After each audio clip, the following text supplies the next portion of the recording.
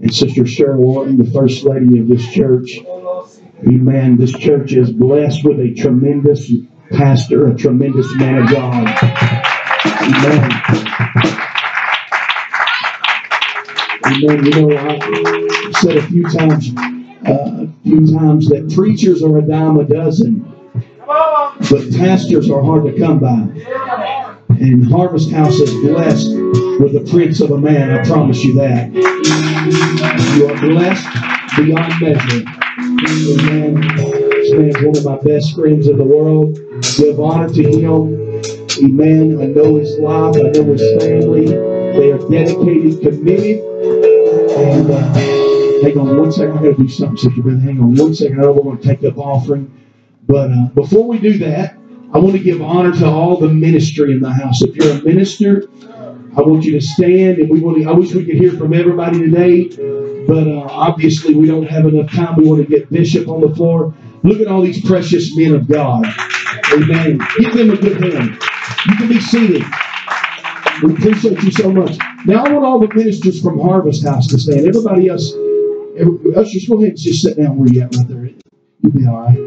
They're used to that at my church. At our church, we do that a lot. Stand there. All the ministers of Harvest House, stand. We want to honor you. Amen. Give all these men of God the home ministry. Amen. A good hand. Amen. We give honor to each and every one, the ministry of this church, everything that God's doing here. I pray for this church. I pray y'all have revival. I pray for souls. Amen. And I believe God's doing that. Amen. So we're gonna receive the offering now. Give honor to everybody, for all of you that showed up, helping them celebrate from the front to the back. We love you on their behalf. I know they're honored that everybody's here. So we appreciate you so much. And I know this family certainly does. This entire church. Give Harvest House a good hand. Go ahead, receive the offering.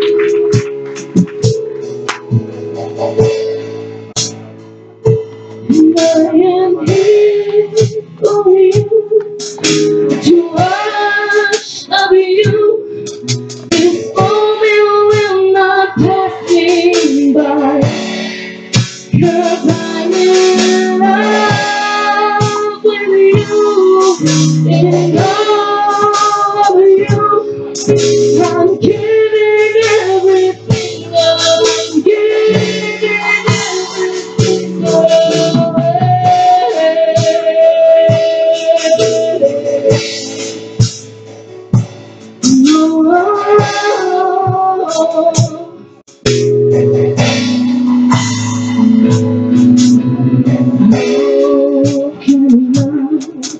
Explaining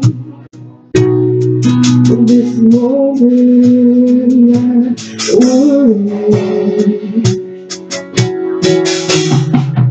I'm hearing heaven calling me. I hear that love over me.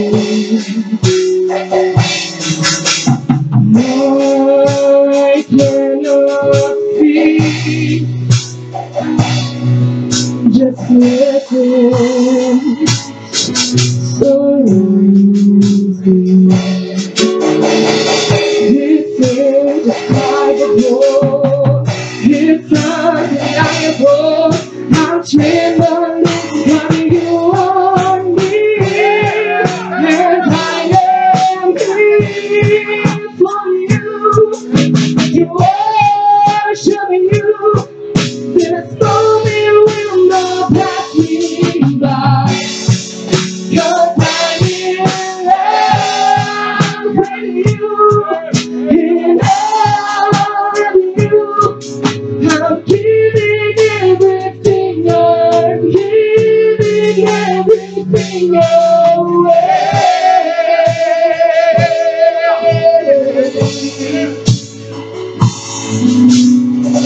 The sound of giving is all around with the night ocean wave. All of the people are worshiping with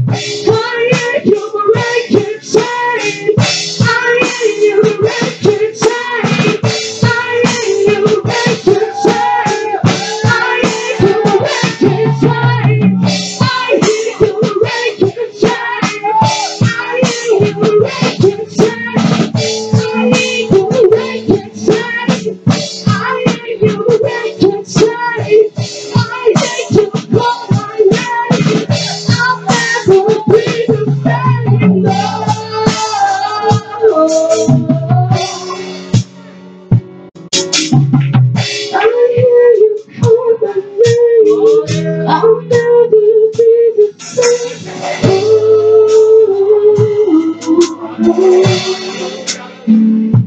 I am here for you to worship you.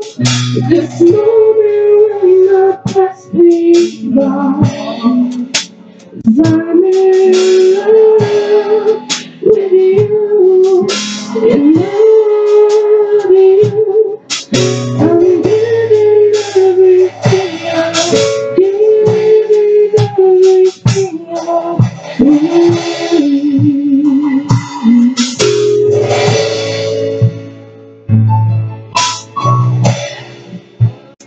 Lift your hands, your voices up like the Lord in this place. Hallelujah, hallelujah. Thank you, Jesus. Thank you, Jesus. The Lord is so good.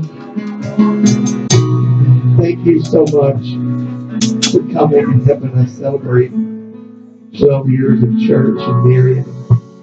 The Lord has been good to us. He's been good to us.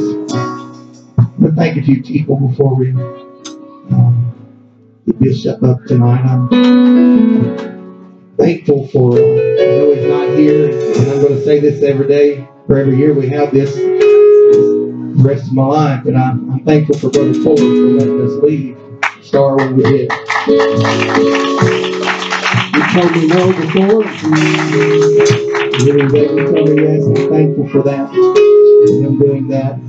I'm thankful for the people who come.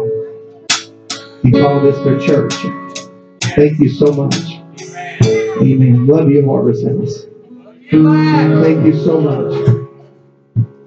And appreciate Star Bethlehem, my brother's church, Truth Apostolic. God is there for us many times financially. He's there for bodies to be there, to help us out when we was first starting. And God's been good to us. See Sister Corley back there at the church there in Sturgis. She came many times to our church and helped us out so much. Thank you, Sister Corley, being here tonight to help us celebrate. So I appreciate my family. I'm blessed.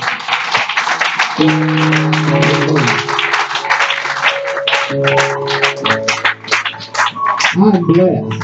My two children are absolutely incredible. Come on, yes. They're incredible. I don't know.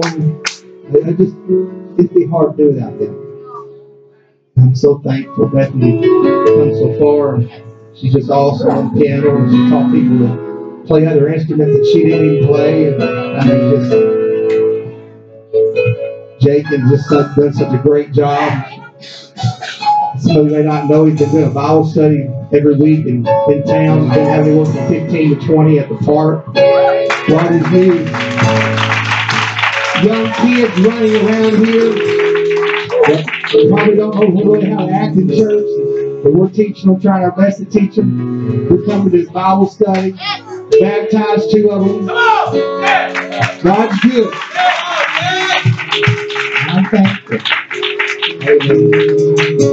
I'm thankful for my beautiful wife. I wanted to come here, take this microphone, and say something. And he told me I didn't have to do this.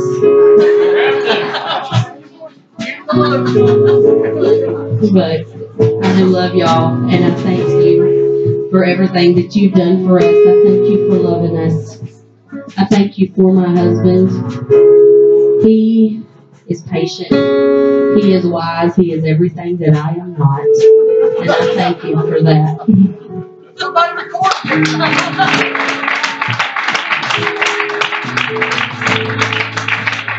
And sometimes I'm slow and I drag my feet, and she helps push me along. I'm thankful for her. I couldn't do this without her and my family. Bishop over in a second. There's something else I want to say. The last 2 or 3 years, the church has been through some stuff. Those who around know we've battled some stuff. The devil's attacked our family personally. 2016, I was glad to see it go away. And heard Brother Aaron Bound say one time, said some years you're praying, anticipating the new year, and some years you're praying, just wishing that other one to go away, you know. That's how it was. We fought some things. We've lost some people we have poured our heart and soul into. We've lost them and they're not here no more. But you know what? They've had an opportunity for truth to be in their life. Amen.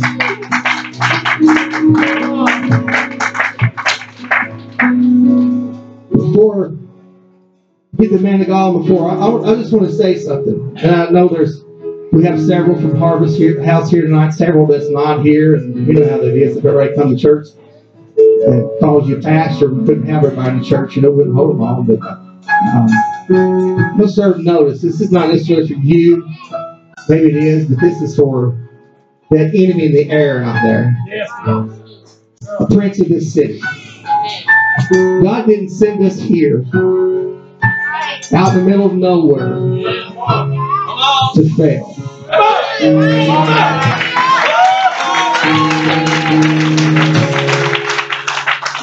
Let's serve notice on hell right now.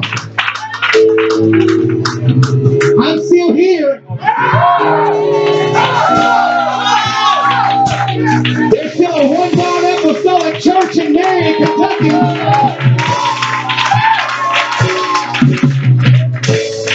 There's still been probably better than 1,000 people that come through these doors that's been preached to. Acts 2:38. If you born the new birth experience, we baptized nearly 100 people. There's been over 60 or 70 that's been filled with the Holy Ghost. They're not all here, but I'm still here. I'm not going nowhere, devil. God ain't fulfilled the dream yet. Hallelujah. There's going to be revival. There is revival. God is doing something right now. Hallelujah. I serve notice on hell right now. Brother David, we're not going nowhere. We're going to have apostolic church. We're going to see more people baptized in Jesus' name. More people filled with the Holy Ghost. God's not done yet. Amen. I don't know that. Yeah, this is hard. You know what? Every pastor, or bishop, Brother Giffen, my brother, this is not easy, folks. If you think pastor of the church is, it's not easy. I sacrificed too much to let the devil defeat us. We have to go drive the church and start Bethlehem to see my baby girl going into depression. You know what? There's been several days that I've had to rock her in a chair at 3 o'clock in the morning. We're fighting depression. But you know what, devil? Look at her now. We're going to win this thing. We're going to win our city. Hallelujah. God's good. Amen. I'm just glad to be here. And I don't apologize for any of that. This Friday night. Amen. I'm happy. Got a text from the boss that I ain't got work tomorrow, so I ain't worried about that. God's good. Amen. We're going to get the man of God. Before I get him over here, I have to say something. I'm so glad to have Bishop Douglas White in my life. We talked about it a few times this week, just how God He orchestrated everything and brought him into our lives. My brother, Brother Giffen, he just, I know he prays for me every day. There's times I know, Brother Chuck, I have felt his prayers on my life. I love him so much, and I'm so thankful. And I don't have to tell him to obey to God. I don't have to tell him to do what he feels, because I know he's going to. So give the good man of God a hand as he comes to preach.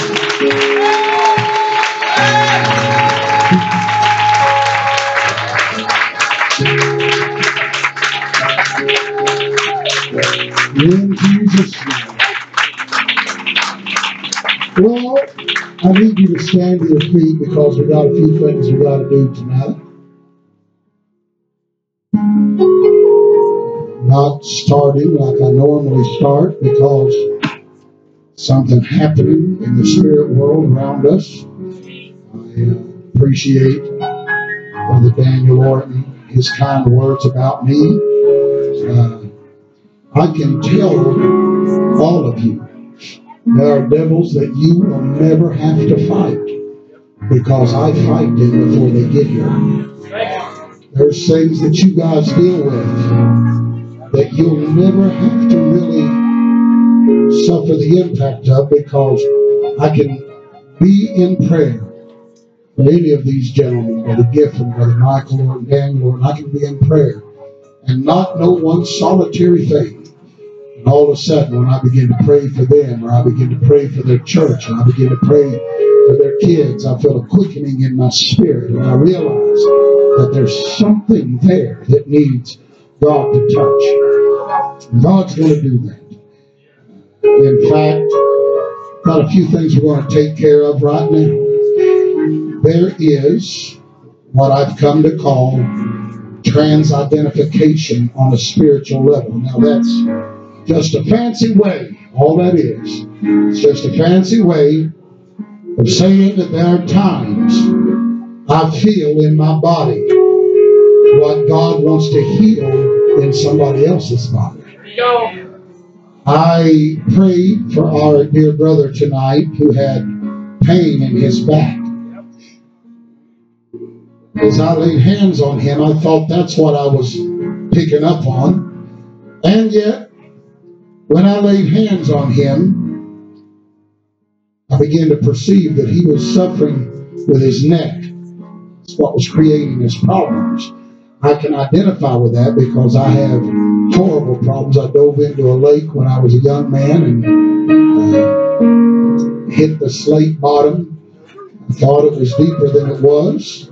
They dared me to dive, and I did. So I've always had a little bit of problem with that. But tonight, as I stood up here in front, right here, my lower back began to pound. No reason. I've never had lower back pain in my whole life. I began to have pain shoot down my leg, my left leg. I thought, God, this is crazy. I never had pain in my lower back and hips. But somebody does. Yeah. And God is here to heal you tonight.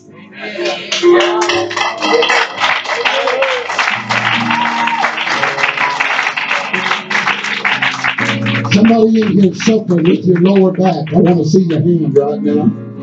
Your lower back. Here, Jesus, look at this.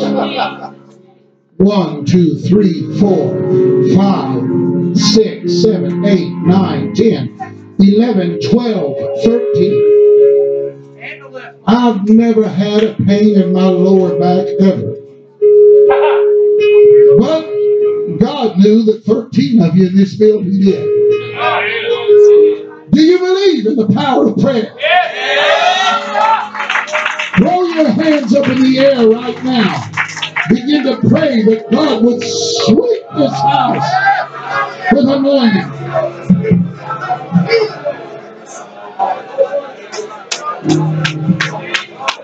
Come on and pray that God would sweep this place.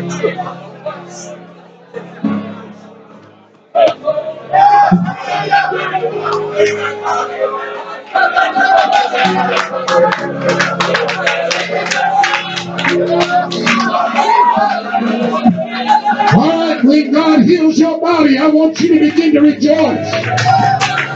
I want you to begin to thank Him. Begin to operate in the Holy Ghost right now.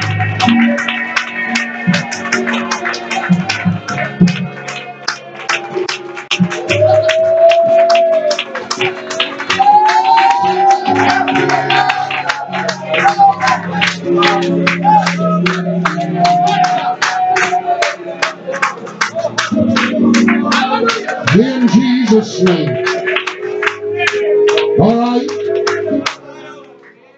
Since we prayed for your malady, I need this church to pray for my malady. I've gotten word since I've been in the building tonight that a young man, one of the few young people in the second church that I took, in fact, he's the one that was playing the drums. I showed some of you last night. He took the trash out for his parents. They had one of those spray foam insulation sealer, whatever it is. And it was in the trash bag. He threw it in the fire. The thing exploded. He's got shrapnel in his arms. He's got pieces of plastic that went in that's starting to, very painful. I need you to pray for him right now. It's in his arms. A little bit on his face. Would you pray to that end?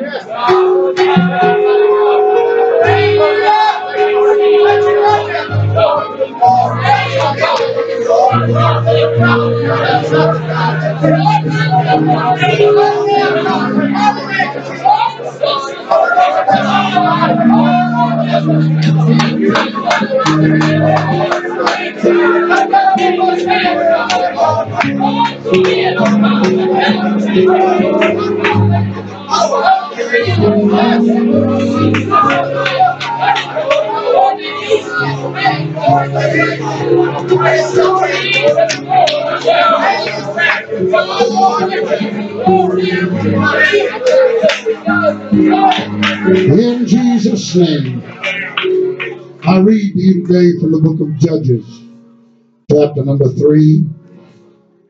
I am not anxious to leave you folks because I have enjoyed being with you. I always love being with this particular tribe.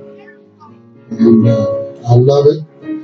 But I got to confess, I am a little happy that I'm getting on that airplane tomorrow and I'm going back to Mama. I have the most beautiful wife in the world, and she loves me and she loves the kingdom, but she loves me a little more than she loves the kingdom. And I get to go home, be with her. I have just finished. I think we figured it up yesterday. I think we just finished. I've just finished 58 services in 54 days. And I may have these dashing good looks, but I'm not as young as I used to be. These good looks, it's a burden to bear, but somebody got to bear it, I guess.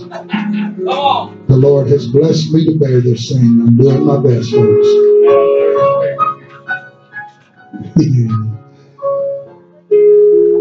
Judges chapter number 3.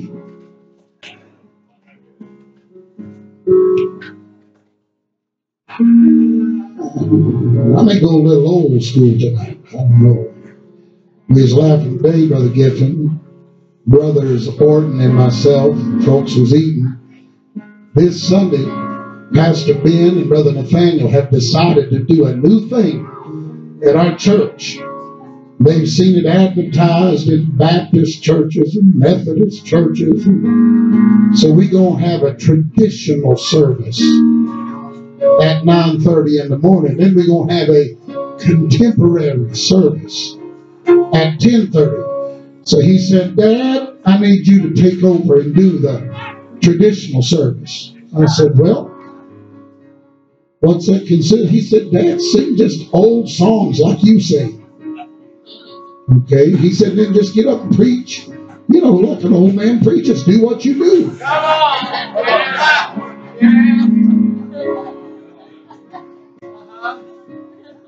I'm thinking, son, I may pull a Giffen on him. I'm just saying.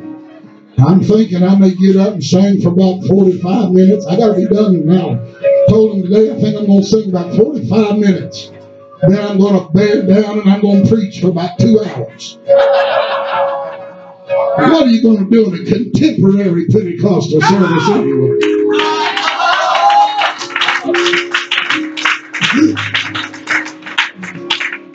I don't know the difference between traditional and contemporary. I don't know. We used to dance in the Spirit. I guess they moonwalk for Jesus. Judges chapter number 3, verse number 20. And Ehud, or in their language, Ehud, came unto him, and he was sitting in a summer parlor, which he had for himself alone. And Ehud said, I have a message from God unto thee. And he arose out of his seat, and Ehud put forth his left hand, took the dagger from his right thigh, and thrust it into King Eglon's belly. And the haft, or the shaft of the knife, went in after the blade, and the fat closed upon the blade. Everybody say the fat closed. So that he could not draw the dagger out of his belly, and the dirt or the feces begin to come out of his body.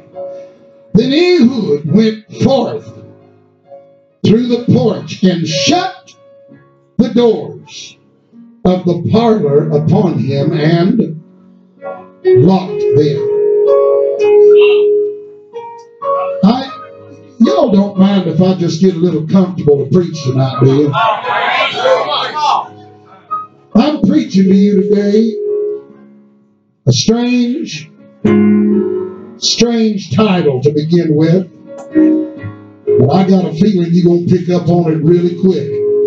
I'm preaching from this subject, a prisoner in a room full of doors. A prisoner in a room full of doors. Before you're seated, lift your hands up and ask God to bless this preacher.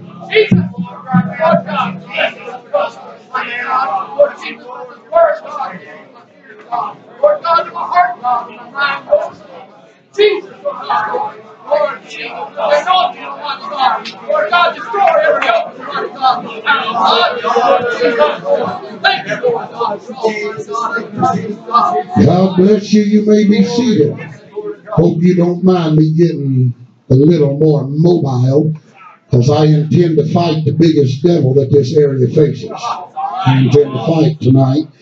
Before I reach into the pages of your Bible, allow me to reach into the pages of literature for just a short moment. There was a day I found myself lost in literature when I was a youngin'. We didn't have iPads and iPods and iPhones and I'm ignorant. We didn't have that stuff.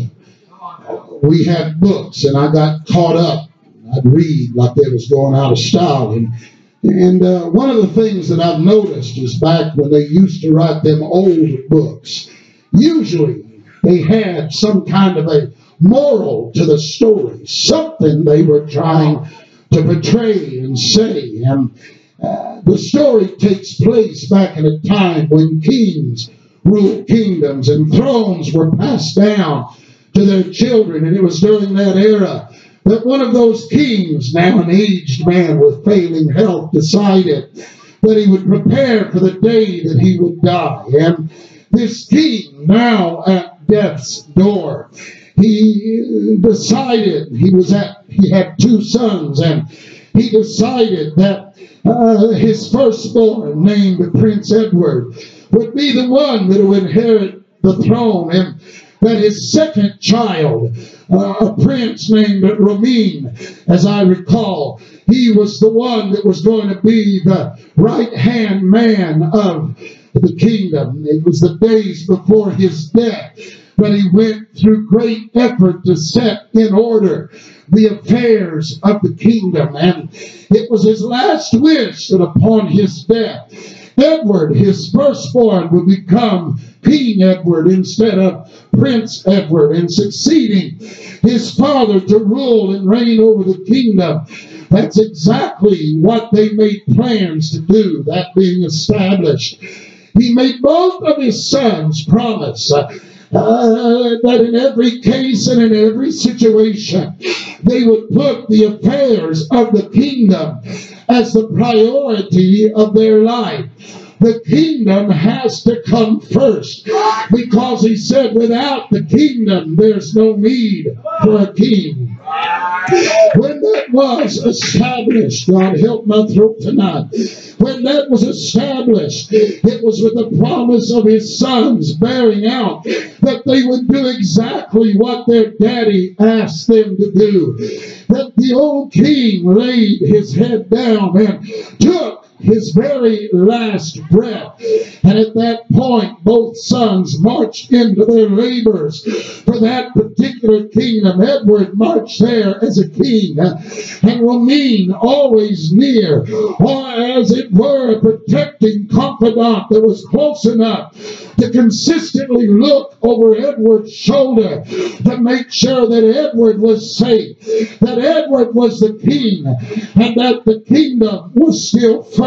The early days of Prince Edward's reign seemed great to begin with, but soon there arose a unique conflict in the kingdom. It seemed that while Edward was the father's choice to rule and to reign in the kingdom, are y'all with me still? While it was the king's choice for his son Edward to rule and to reign in the kingdom, it wasn't long before a glaring fault showed up in Edward's world. And looking back, they said it was there all along, but it only got worse when Edward became comfortable around all of this stuff in the kingdom. Romine felt because of this glaring flaw in Edward, Romine felt the need to help both his brother and follow his father's wishes. And as strange as it seems, I want you to see the story tonight. It seemed that even before Edward was the king, he was given to a great appetite for both food and frivolity. He was given to much foolishness and didn't take a lot of things real serious. And because of that, while he was a very large man before he took the throne of the kingdom, they said once he was coronated king, he seemed to forget the vows that he made to his father about putting the kingdom first, and begin to spend his every waking moment at sumptuous feasts and giving himself to carnal entertainments day and night and night and day. To make it simple for this congregation tonight, he got so caught up in the desires of his flesh that he put the things of the kingdom on the back shelf. The younger brother Romine watched this, and he painfully watched as the kingdom suffered because of the lack of fleshly restraint that his older brother Edward had manifested. It was a very grievous sin for Romine in that he wanted to honor his father's wishes of having Edward to rule and to reign. But Romine also wanted to keep his promise to his daddy that he would always and in every situation look out for the best for that kingdom. And for that reason, a strange plan was conceived in the heart of Romine. And in just a short time, this younger brother gathered together, as it were, an insurrection, and decided that he was going to overthrow the reign of his brother, King Edward, yet desiring to honor his father's wishes of allowing Edward to rule and to reign. Prince Romine did a very strange thing. He brought his brother back after that he had tried to overthrow the kingdom. He captured his brother Edward and he brought him back to the palace. But instead of putting him in a prison cell, instead of casting him into a dark dungeon, you've got to understand, he allowed him to stay in the courtyard of the palace, in the heart of the kingdom that Edward had so loved. It was there he was going to be taken to the courtyard of the palace that his brother Romine Romein commanded that a special room be built for Edward. It was a prison of sorts, but it was a very nice place. It was a nice room that was built in the middle of the courtyard. In fact, it's important that you realize that Romein commanded that a beautiful, ornate room be built for Edward in the heart of the palace courtyard. And the only stipulation, that room, that ornate room, that beautiful room was going to be the jail cell of this man. But listen very carefully. Romein's only stipulation for the construction of that room is that room had to be full of doors. There had to be multiple doors on the left, multiple doors on the right, multiple doors in front of him, multiple doors behind him. There would be no locks used on these doors. All of these doors would be left open all the time. There were doors in abundance on every side. But the unique part is that every door was built just so that an average sized man could turn sideways and squeeze his way through. That was important because now, because of the great feasts and the carnal entertainment that had taken its toll on Edward, he became so large. He was an obese man, and he became so large that special doors had to be prepared in the palace, and special doors had to be prepared that was wide enough for his girth to fit through. He would only go to places that had large entryways, banquet halls that had large open doors on the end. But you need to understand today, it was impossible for Edward in his undisciplined condition to fit through the normal doors that he was supposed to fit through. You gotta watch this now. Because of this, Romein commanded that this special ornate room be built. It was to have comfortable bed in it. It was to have a lot of the luxuries that his brother was accustomed to. But they literally built the room around King Edward because they were going to build it as a room full of doors with normal sized doors. The story holds a unique twist at this point because Romein wanted to honor his father's wishes. He told Edward, you can no longer be trusted to put the kingdom first because of your self-centered excesses. When you can control yourself enough that you can fit through these doors, I'll give you back the crown and I'll give you back the scepter. Until then, you gotta remain a prisoner in this kingdom, in a room full of doors. Even stranger yet is the fact that several times a day, Prince Romein would have the royal shelves bring carts loaded down with delicacies, all manners of extravagant foods, carts completely loaded down, whole hands and rich cakes in abundance would be brought and slipped through those narrow doors to this captive king. Refusing to restrain the appetite of his flesh meant that he would forever remain a prisoner, partaking of all the pleasantries his carnal desires craved meant that he would be a captive in his great kingdom. And it was there in plain view of everything that kingdom had to offer that the one who should have been on the throne set in bondage to his flesh, the one that should have ruled and reigned now sits mocked by the things he ought to be ruling over. The one that should have had the scepter of authority, he sits shamed in the middle of his kingdom because he had too much flesh. Should be noted that just outside that room was a throne. All he had to do was come out and he could have his throne back. Just outside of that room was a scepter. All he had to do was get outside of that room, and no mean would have had back the scepter of authority. Just outside that room was a crown of majesty. All he had to do is to come out of that room full of doors, and the crown would be handed to him, and he put it back on his head. I need the church to understand with me, there were no locked doors standing in his way. There was no swinging jail cell bars hindering his access. There was no dungeon gates that obscured his chances.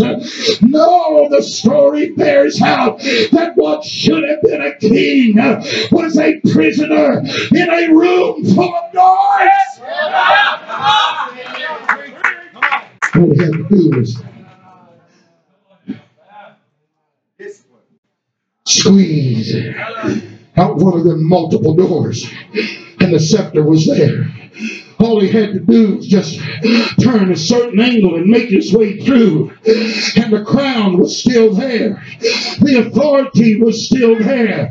But the problem was, he would not discipline his flesh to the place that he remained a child of God. Hear me today. I live with the conviction that there are some things that are vital to possess if we're going to have the move of God that God wants us to have. I'll tell this church unequivocally today, if we're going to have revival like God wants it, the church had better stay in love with preaching. There's nothing that can do for the heart of a man what preaching can do. The church needs to have a glorified vision. God's not like you. God doesn't have limitations. God can do everything.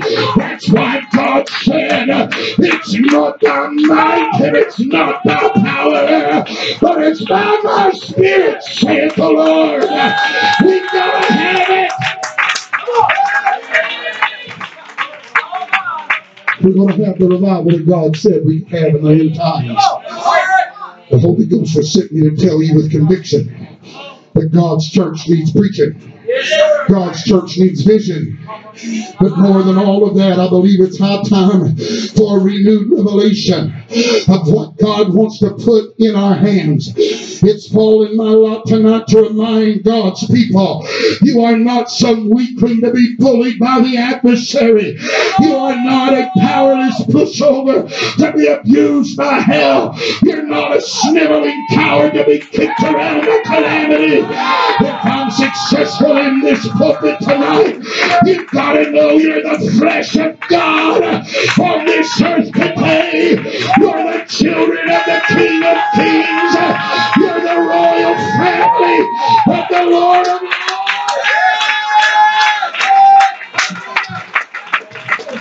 Lords. Some of you have forgotten it today. You need to remember you've been forgiven of your sins. You've been baptized in the only name under heaven given among men whereby we must be saved. You've been filled with the Spirit of God. You've been chosen to carry this precious truth. You've been called of God to live a life of separation before this world. You've been empowered with spiritual gifts to do the work of God around you. Come today to refute. In fact, I've come today to rebuke the spirit that wants to crawl around among us and tell us, well, we're fragile and we're frail and we're faltering and we're feeble. I get sick of that spirit that rises up and tries to tell you that you're ineffective, you're insufficient, you're inadequate, you're incomplete. I've come today, let me speak as a man of God. Let me speak as a real New Testament bishop to those that love me and look to these preachers that are here today. It's the will of God, Michael Lord, for you to have revival in Madisonville like you've never had. It's the will of God for you to gain more back to Lord than you ever lost. Let's have revival. Brother Gibson, it's time. Star needs to explode. It's time. It's time. It's time.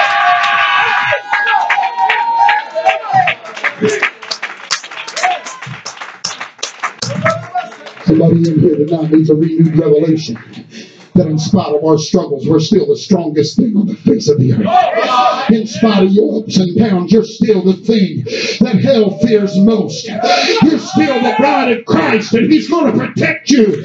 You're still the body of Christ, and He's going to strengthen you. You're still a child of the King, and He's still going to supply your... I wish somebody felt in this house what I feel. I wish somebody felt what I feel right now.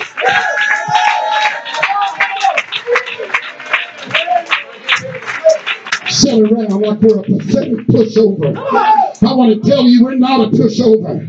We're a godly, God-sent, God-ordained, God-anointed force that hell has to reckon with.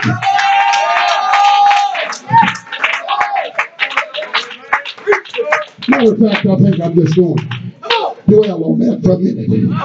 While hell wants you to see yourself as a struggling excuse for a saint, I can stand and tell you that hell really don't see you that way. He doesn't see you as a faltering, failing, disaster in a pew. He sees you, hell sees you, in spite of your every trial and your every test. He still sees a danger in you because you're still in this house. In spite of his best shot, you're still worshiping. In spite of his best trial, you're still working. You're still holding true. You still have your strength. You're still preaching this message.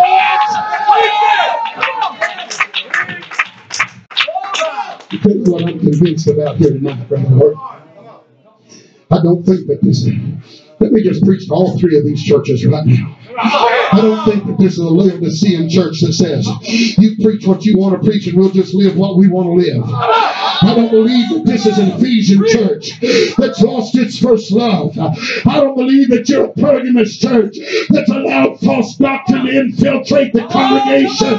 I'll tell you what I believe. I believe this is a Philadelphia church. There's a Philadelphian spirit in you that says Star loves Marion and Marion loves Madisonville, and we're going to have revival.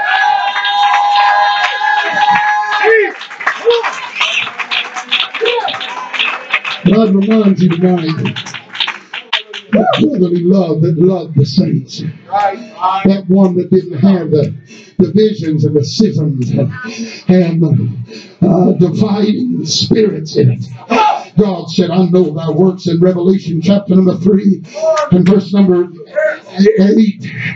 He says, behold, I know thy works, and behold, I've set before thee an open door, and no man can shut it.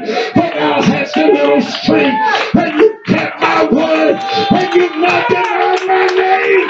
I'm going to give you an open door. And this is what I've come to tell you today. God told those that would hang on to truth and worship, He set before them an open door. And He said, ain't nobody going through that door. Ain't nobody going to shut that on you. Ain't nobody can take it. You believe me today when I tell you, I need a reader in this building right now. You got anybody that can read the scripture loud and clear for me? I need somebody to get Mark 16:15 as quick as you can get it. Dear God, every one of you, act like you're afraid. Give me Mark 16 and 15. I want to tell you this is God's kingdom, and God had a plan. Son, I want you to get up here. I want you to read it aloud. You can stay right there, but they got to hear you. I want you to see this church. In the last will and testament of Jesus Christ declared these words. Read. And He said unto them, go Read. And He said unto them, go ye into all Go ye. and preach the gospel. Watch. Preach the gospel to every creature. Doors of ministry. Read. He that believeth and is baptized shall be saved. Yep. But he that believeth not shall be damned. Read. All these signs shall follow them that believe. Yes. In my name they shall cast out devils. Doors of deliverance. Read. They shall speak with new tongues. Doors of the supernatural. They shall take up serpents. Doors of authority. And if they drink any deadly thing, it shall not hurt them. Doors of protection. and read. They shall lay hands on the sick and they shall recover. Doors of healing, that's enough. God said, I'm going to set doors in front of my church. Doors of ministry, doors of deliverance, doors of the supernatural, doors of protection, doors of authority, doors of healing. And God said, no man can shut it. Hell on its best day can't stop you. If you want to go through that door, trials in your darkest hour can't stop you. If you want to get through that door, sickness in its most painful moment can't stop you. If you want to go through the door of healing, danger can't stop you. If you want doors of protection, rebellion can't stop you. If you want to go through doors of authority, demons can't stop you. If you want to go through doors of deliverance, sin can't stop you. If you want to go through doors of salvation, but you need to know that what rebellion and sin and demons and trials can't do, we've got the frightening ability to do it to ourselves. To do us all the well to realize today there's a reason why the adversary appeals to your flesh. Sit down for just a minute. Let me preach. There's a reason hell spreads a table before this generation with all the delicacies of sin and the sumptuous feasts of the flesh that it takes to stop the unstoppable church of God. I've come to tell you, Paul even said, for I am persuaded that neither height nor depth nor any other creature. He said, I'm convinced that there's nothing that can separate me from the love of God. But in that whole litany of things that he said, the one thing Paul left out was himself. Because Paul understood there's a lot of doors God's got before me. There ain't a devil in hell that can stop me from going through that door. I need to preach to somebody here right now. There ain't a devil in hell can stop some of you that want to be used of God. There's not a slimy, slew-footed devil. There ain't a fork-tongued spirit anywhere on the face of this earth that can stop you. If you want to be able to pray for people and see them healed, if you want to be anointed, that's your door. That's your door.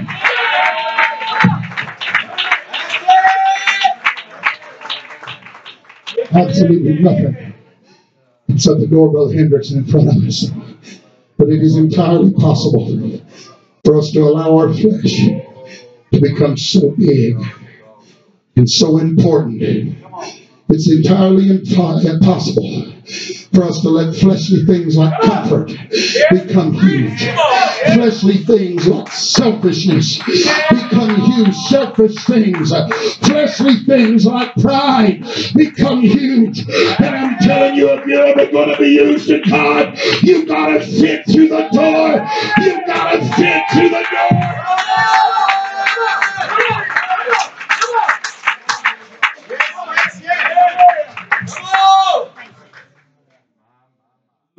Now that I think about it, it was the Word of God that said it's easier for a camel to pass through the eye of a needle than it is for a rich man to get to heaven, because it's tight. There's some things you just can't do if you're going to be used to God. There's something, rich young ruler, you want to know how to be used to God? Sell that thou hast, give to the poor, and come and follow me.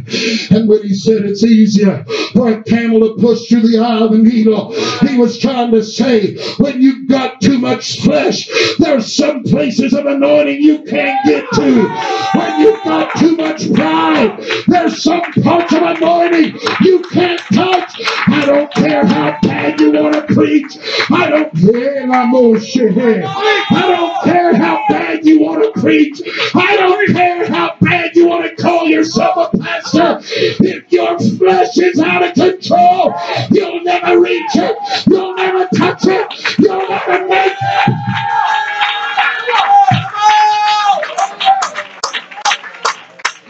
No, when the flesh is out of control,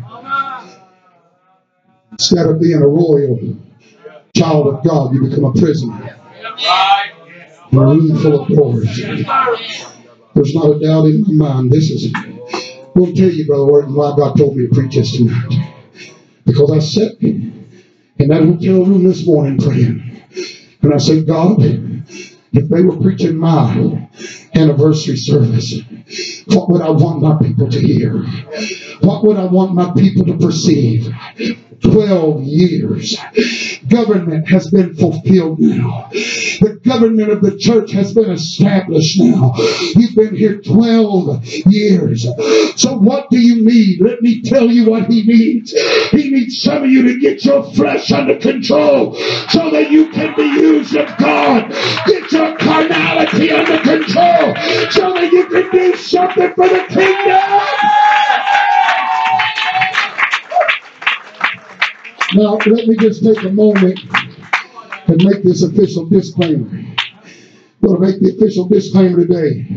For all you reprobates that are broke, busted, and disgusted spiritually, this next statement is not for you. It's for those that are sitting around you that are saying, I just need to get through that door. There's not a doubt in my mind that God's trying to take some of you in this building to places that you've never been in the spirit before. But you need to know if you're going to make that journey, you can't feast on carnality and have dominion. You can't put the kingdom of God in second place and expect God's best. You can't go to places you shouldn't go and expect God's protection. You can't cater to your flesh and expect God to answer your prayer. You can't look for the negative in everything and still expect healing.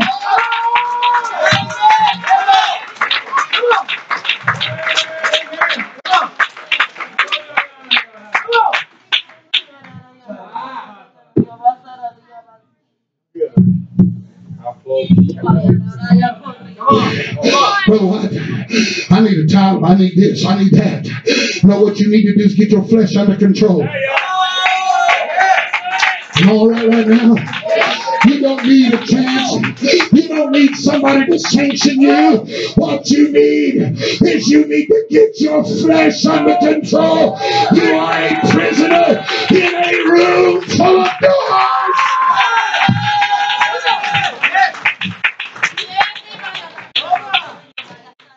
It's hard time for you to realize that Satan cannot shut one door that God has set before you.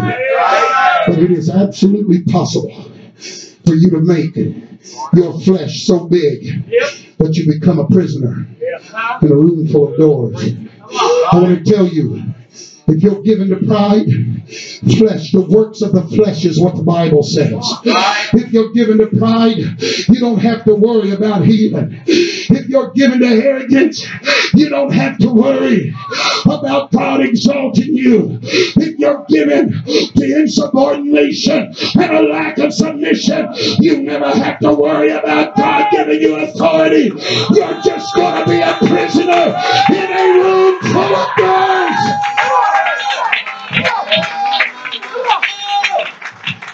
Just as surely as King Edward said, oh dear God, y'all are in so much trouble, I didn't even start my watch tonight.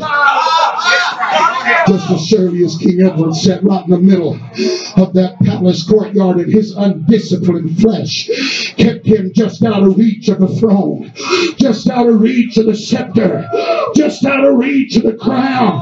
You can sit here in the middle of God's kingdom, and if you leave your flesh undisciplined, you can always reach out just far enough, but you can't touch authority. You can't touch the supernatural. You can't touch the power God intends you to have.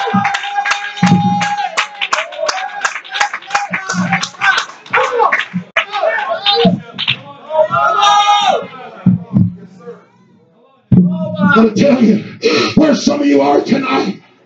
In the spirit world, there's some you squeeze and trying to get through the door. You can't get out until you get your flesh disciplined.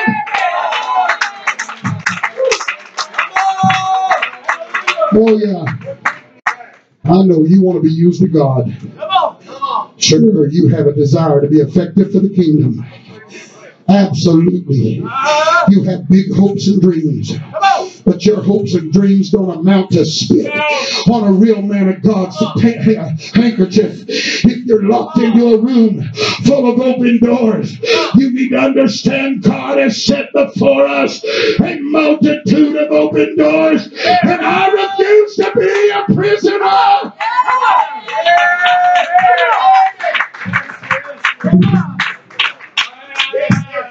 Every now and then.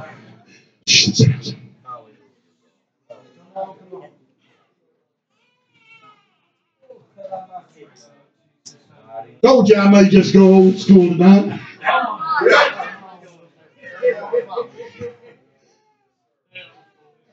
I just preached a meeting, man, in another state. When I preached that meeting, every night, God began to jerk the heartbeat of that church to a different level.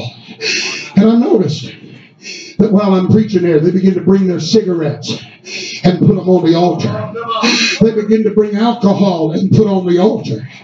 People begin to come up with worldly music and put it on the altar. They begin to come up and left bags of marijuana on the altar. They came up, left their makeup on the altar. They came in, and I'm telling you, every night we'd have church. Every time they leached up on that altar, the next service it was a little higher, and it was a little more powerful, and it was a little more dynamic. You know why? Because when you get flesh out of the way, when you get flesh out of the way, you can go farther than you could before.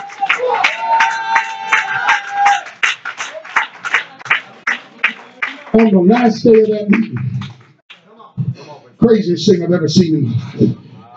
On the last day, I couldn't help but notice every service the power of God was a little stronger, flowed a little more, and stood in that service. And in one meeting, there were hundreds of CDs and DVDs and videos and magazines that were brought in and left at the altar. And when they threw those things, I didn't even tell them. Oh, God help me. I didn't say a word to them. I want to tell you, when you're hungry for God, it'll convict you of sin. It'll convict you of carnality. Well, Brother White, you don't understand. I believe in the grace of God, so do we. But the Bible said, now the grace of God which hath appeared to every man teaches us to deny ungodliness. If it's real grace, you'll lay it down. If it's real grace, you'll walk away from your sin.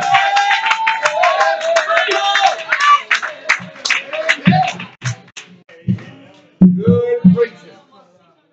Brother Giffen, this particular service, went through hundreds of worldly music, CDs, and movies, DVDs, video.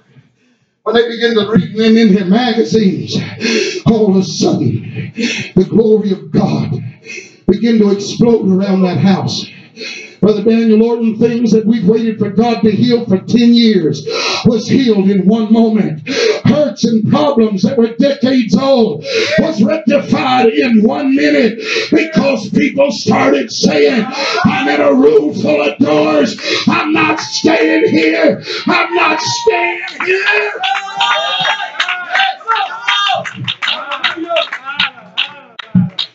Why are you preaching something like this tonight, Brother White? Because the men I've never seen in my entire life, I'm seeing people willingly throwing off things and seeing the power of God honor their sacrifices by pouring out new dimensions of their spirit. Let me me tell you the kind of stuff I'm talking about. Meth head was an addict from the time she was 12 years old. Now she's one of the lead prayer warriors in my church, being used in the gifts of the Spirit. Prophecy flows through her. She's an incredible Bible study teacher. How did it happen, Brother White? I'll tell you how. She came to me and said, she came to me and said, I'm just feeling like I need to get this television out of my home. I think I need to put some distance between me and the world. And when she did, God said, come on, the door's open. The door's open.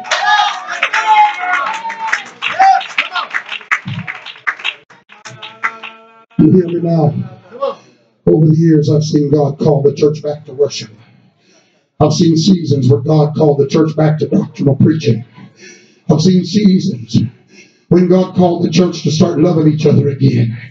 I've seen God take whole seasons and bring unity to churches and congregations and fellowships. But I'm watching with my own eyes now as God is calling this generation back to separation again.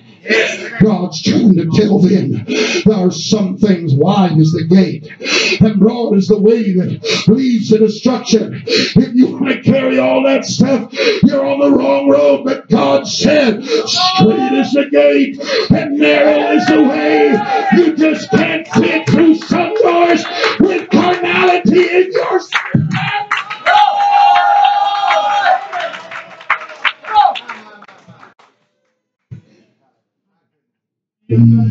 Come on, good preaching. I pray for a revelation of separation to come on this church right now. I speak a release of a dimension of anointing that will remind every one of us in this building about the revelation of separation. When you lay your flesh down, you fit through those doors. Is it any wonder that John looked at Jesus and said, my flesh must decrease, but he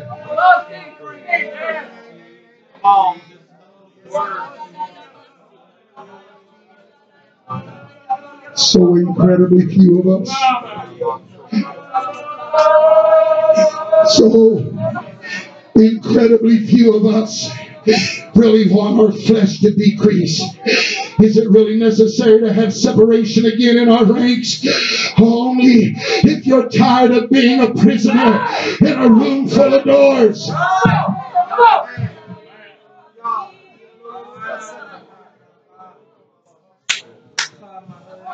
I'll tell you how serious I am about this. The Bible said there was a day that God saw his people in a mess. They were messed up. They were tore up from the floor up. They were a mess. And God whispers in the prophet's ears. He said, hey, I want you to go tell them about this time tomorrow. There's going to be plenty. You're going to be able to buy all the meal you want for 1 shekel. You go and all of a sudden God whispers in the prophet's ear and said, you go prophesy blessings and prosperity upon my people. You tell them that deliverance is coming. I'm going to bring them out of their struggle. I'm going to bring them out of their heartache. I want you to tell them. The Bible said the prophet walks out in the middle of God's people and said, thus saith the Lord, about this time tomorrow, you're going to be able to buy anything you want to buy. And God's going to deliver the people of Israel. The Bible said there was a man there upon whose hand the king leaned. Give me a hand, baby. That means every time the king moved, it was this man that was there to pull him up. Watch over him. Every time the king needed something, he was the general. He was the chief of staff. That said, it's my job to make sure that everything's under control. You ever had people like it in your church? It's my job to make sure everything's under control. This man made the statement, Brother Giffen, he said, if the windows of heaven were opened up, could this thing be? If God just kicked all the doors to heaven wide open, could the people of God really have it? And yet the Bible said that when it happened, the people began to charge, and the man upon whose hand the king leaned said, "Stop! Flesh has got to control this. Flesh has got to keep this thing reined in. Flesh can't allow us to get too out of control." And the Bible said that when his flesh tried to stop the move of God, he got run over and trampled to death and died there that day. My brothers and my sisters, hear me. The doors of heaven are open. Doors of ministry. Doors of anointing.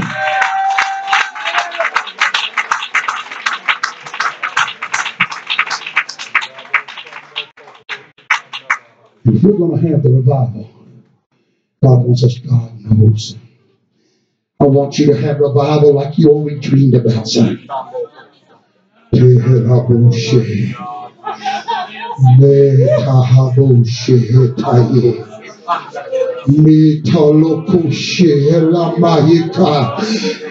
you send him the key. You send him the key to this area, Jesus. Be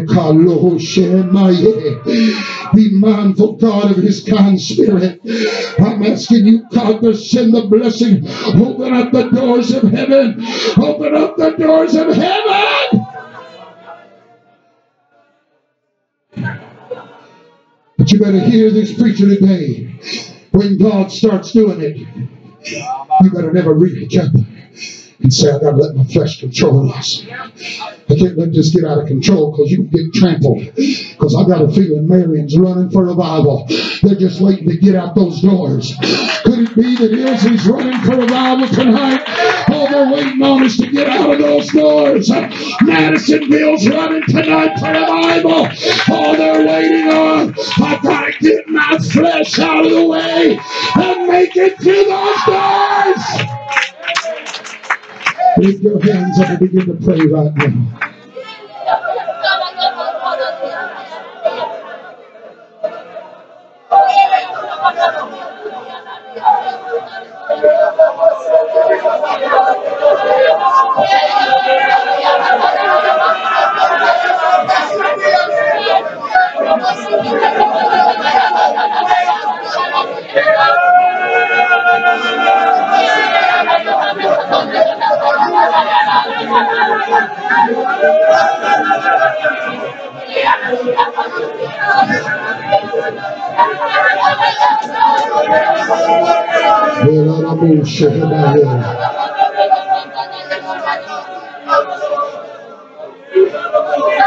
Believe me tonight, but I'll tell you, if God's going to do it for anybody, he's going to do it for us. We're holding on to his name. We still trust in his truth. We're the children of God, and the King of Glory is ready to be poured out again in this place. And because of that, you cannot afford to be a prisoner in a room full of doors. Yeah, you're still in the church. Yeah, you're still around the kingdom. People can see you. But it is not the will of God for you to be stuck there in a room full of doors. You got any idea what God really wants to do with you, Bubba? You got to get out that door. Honey, if you get some things under control, the door's starting, I see in front of you. I think you're a person of influence. I think God can really use you. I think God can really do something supernatural. But we got to get out that door. God's put all these doors in front.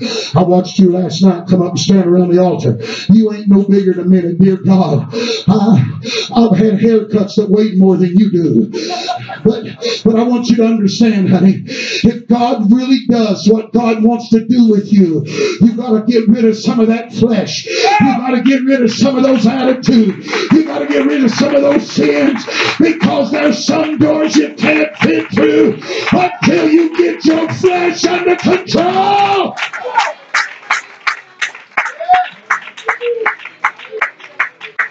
I feel the Holy Ghost here tonight. Come on, lift your hands up and pray again.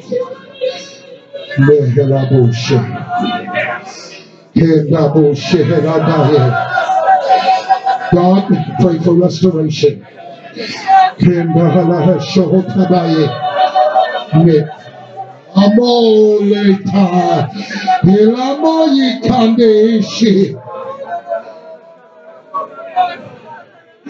I know y'all think I'm just that big crazy preacher from Texas, but I got news for you, son.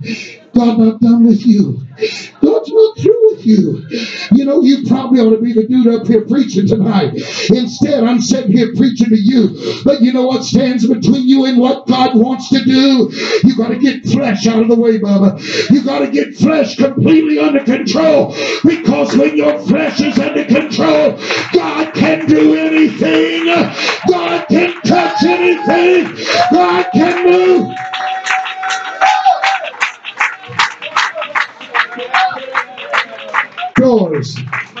Doors of ministry, doors of healing, and doors of deliverance, and doors of protection, and doors of the supernatural, and we are in a room full of doors. I've reached a place, Brother Daniel Orton. I laugh at these people that sit in a church like this and say, I just want God to use me. And just someday he'll, no. If you want to be used to God, get up. You're in a room full of doors.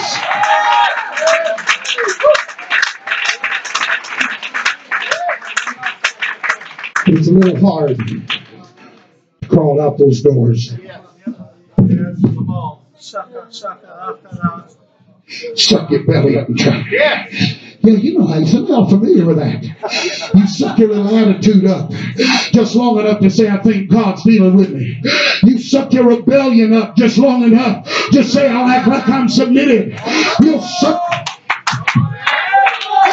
suck your inability to be submitted to spiritual authority up just long enough to say, I love my pastor. I got an idea. Get your flesh under control and let God lead you through doors.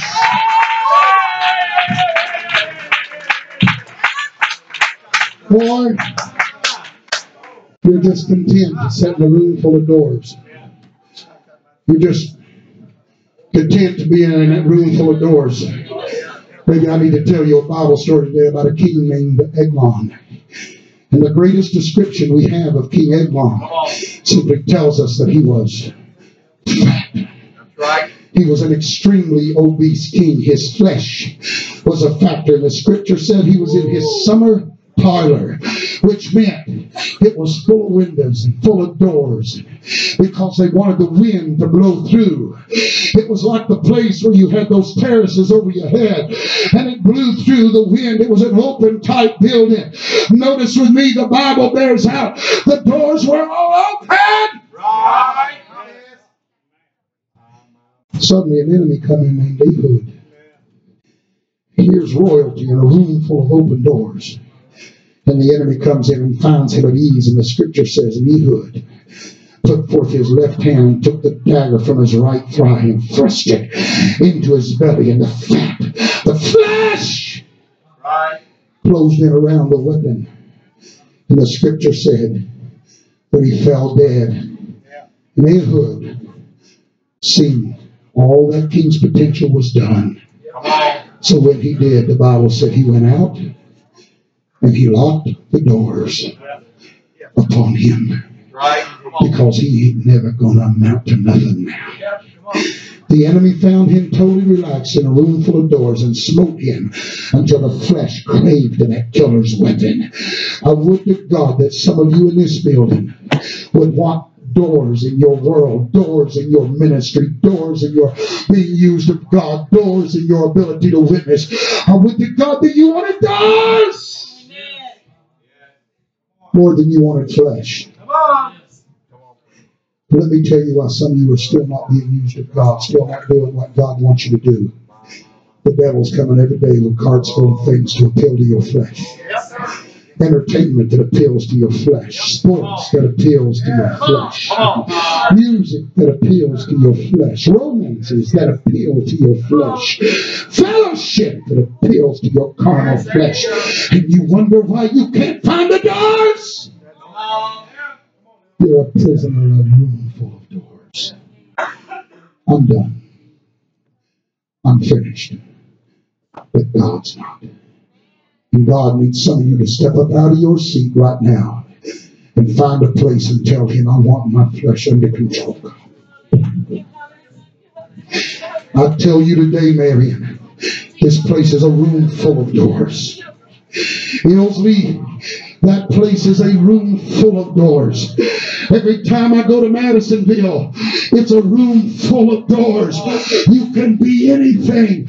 You can do anything. You can accomplish anything. But you've got to get your flesh under control.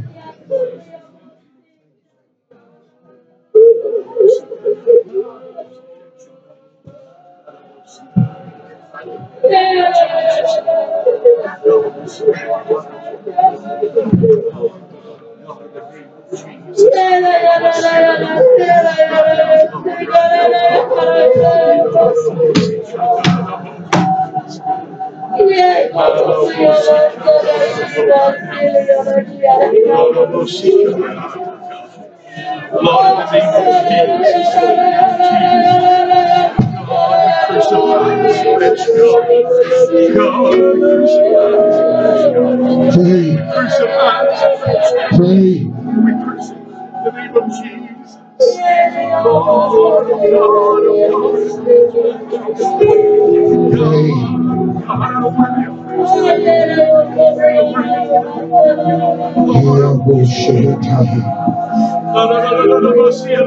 right now, Jesus. Lord, have your way in this place. God, have your way in our church. Have your way in our lives. Come on, you need to be used of God. Come on, the hand of God wants to do something with you. You're in a room full of doors. Come on, pray, pray. You're in a room full of doors.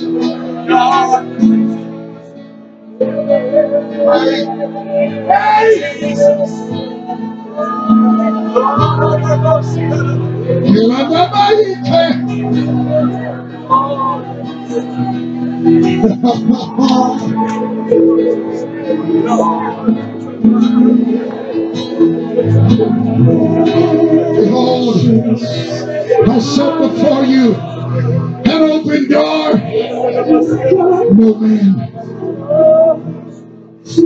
No man can shut it. You have to shut that one on yourself.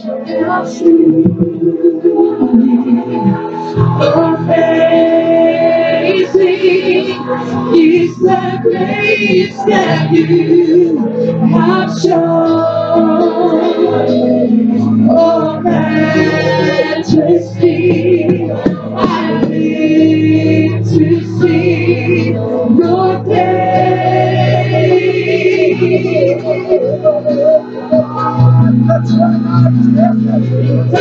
search to you and I will find you, and I will find you with all my mind. If thou lift my hands to you in worship. Pray, church. God's calling you back to separation. God's calling you back.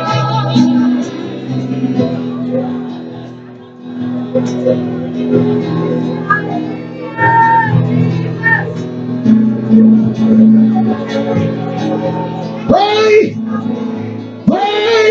My precious, my remedy, my love so long to love me. How truly amazing is the grace that you have shown. Oh, majesty, I live to see your face and be transformed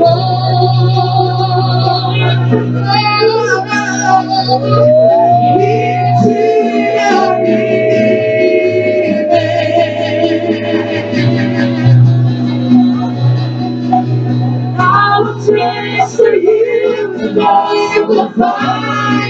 Pray. God's calling you, son. God's calling you, son. Come out the door. Come out the door. Get your flesh under control and come out the door.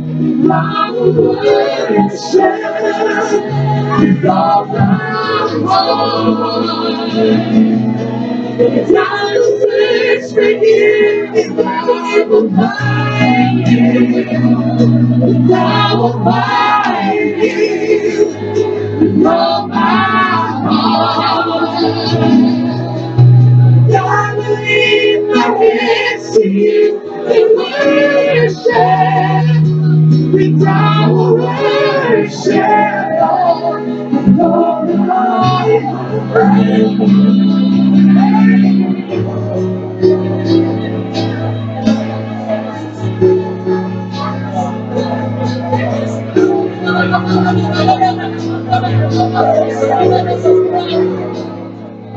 oh, let you see.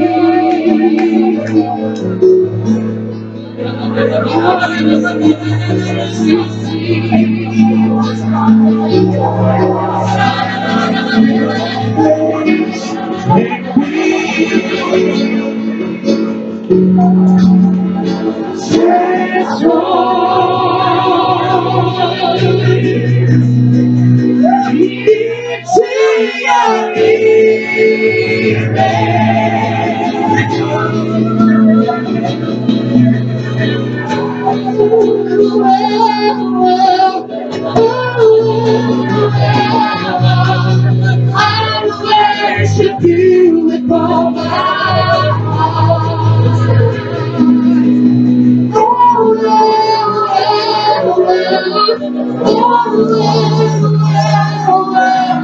I worship you with all my